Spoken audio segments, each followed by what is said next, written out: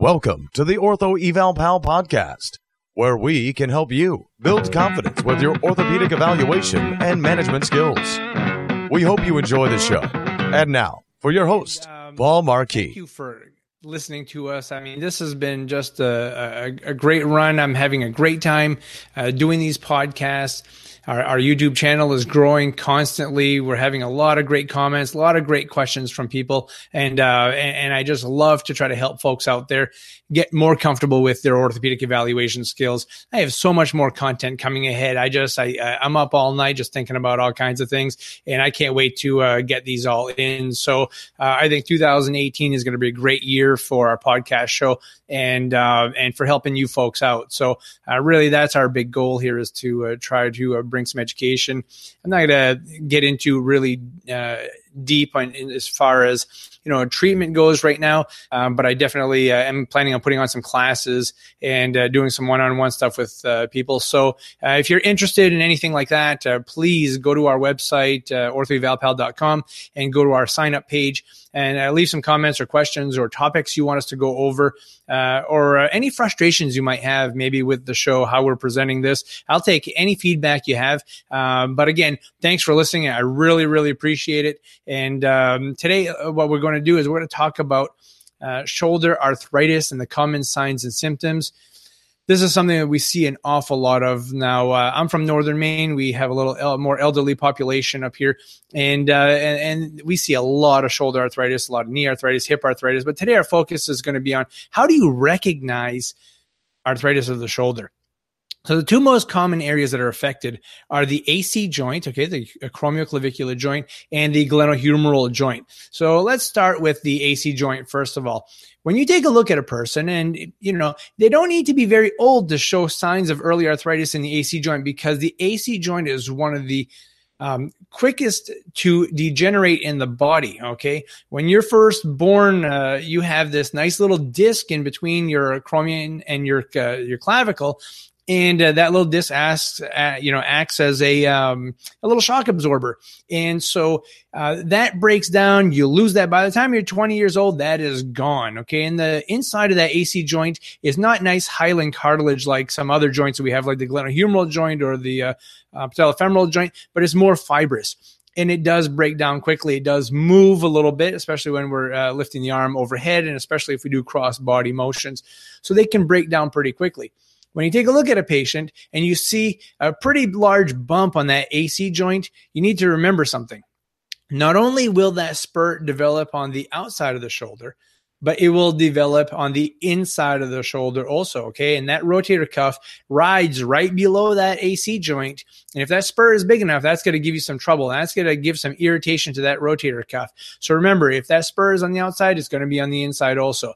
Best way to identify if somebody has arthritis to the AC joint is palpation. Number one, if they're very tender to that joint, it's pretty positive they've got some arthritis there or some inflammation in that AC joint.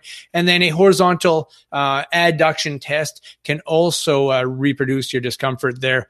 Now, there's also the O'Brien test, which we'll talk about. That will be in our YouTube videos, and that part of that test can also be indicative of an AC joint arthritis or AC joint problem. So that is the first place you'll see it. You can see it in really young people. And typically when people have rotator cuff repairs, they prophylactically go and clean that joint out, either excise part of it or remove the spur on the undersurface. So that is the first most common area. Second most common area, which usually happens a little later in life, would be the gleno-humeral joint, okay? First thing I'm going to tell you about this is that there are a couple obvious signs and symptoms. The patient has obvious pain in the gleno-humeral joint. They have pain with all motions, and they'll be limited, especially with shoulder flexion. You'll hear a lot of crepitus, and the crepitus isn't like broken glass. It's more like clunking type of crepitus, and that crepitus can be painful also. But here's one thing you need to remember. Do not mistake a gleno-humeral arthritis for adhesive capsulitis. I made this mistake once. I treated a gentleman who I was positive he had an adhesive capsulitis. He had not had an x-ray, and we treated him for about a week, and he became progressively worse. Now, that doesn't happen with adhesive capsulitis. Usually these folks get progressively better. And so this guy got worse. We got an x-ray on him, and he had no hyaline cartilage left. He has severe arthritis, ended up with a total shoulder replacement, and did very well after that. So don't cause these folks a lot of discomfort, and try not to push through it, okay? Some other causes of glenohumeral arthritis would be poor shoulder mechanics, people with rounded shoulders. I see this happen a lot with people with chronic rotator cuff tears or chronic tendonitis or tendinopathy in the shoulder. If we talked about in earlier episodes how that glenoid needs to drop, okay, when you try to abduct or flex the arm. So the rotator cuff helps to drop the glenoid so it doesn't compress the superior rim of the glenoid. It doesn't hit into the acromion as hard either. But if you have a weak cuff or a cuff that is inflamed, the humeral head would ride superiorly in the glenoid, and what it does, it ends up eroding that labrum and the superior part of the glenoid, and that alone can be quite a large pain generator, and that's usually where it starts to break down the fastest. Also, if people had old episodes of instability of the shoulder, that can also lead into some early arthritis to the shoulder. And so, you want to make sure that when you treat these patients, you don't try to push them too hard. It's very important to regain rotator cuff strength if they have a rotator cuff that has good integrity. So you want to try to preserve that joint as much as possible. Recently, I saw a gentleman who had bilateral severe glenohumeral arthritis. And his big complaint was not necessarily pain, which was kind of weird, but a loss of function and weakness in his arms. And come to find out, after we started treating him for a couple of weeks, he started to improve, and he started to do better and better and better. And when I was stretching him, it was more like some capsular tightness. He did have a little bit of, crepitus in that shoulder, some discomfort, obviously, but through a little bit of stretching and re-education to reactivate his rotator cuff, he started doing better. I mean, now he's reaching into, cupboards, and he's doing more stuff overhead. He's changing his clothes with much less pain. Now, he still has arthritis and is still pretty severe, and he probably only has about 70% of normal motion, but it's better than the 20 to 25% of normal motion that he had prior to therapy. So just because they have arthritis doesn't mean they can't be a little more functional. And so we work on optimizing their function and ultimately improving their quality of life.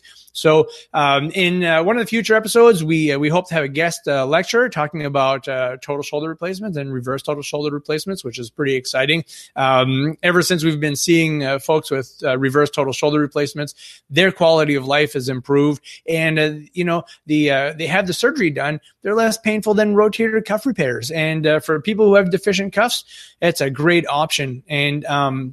And those people do really, really well. We've had excellent success with people with reverse total shoulder replacements. So if you want to check out a video of a patient who has severe rotator cuff arthritis or severe glenohumeral arthritis, check out our show notes. I'll have a link there for you. And this gentleman, a relative of mine, really has no more humeral head. It's pretty near flat.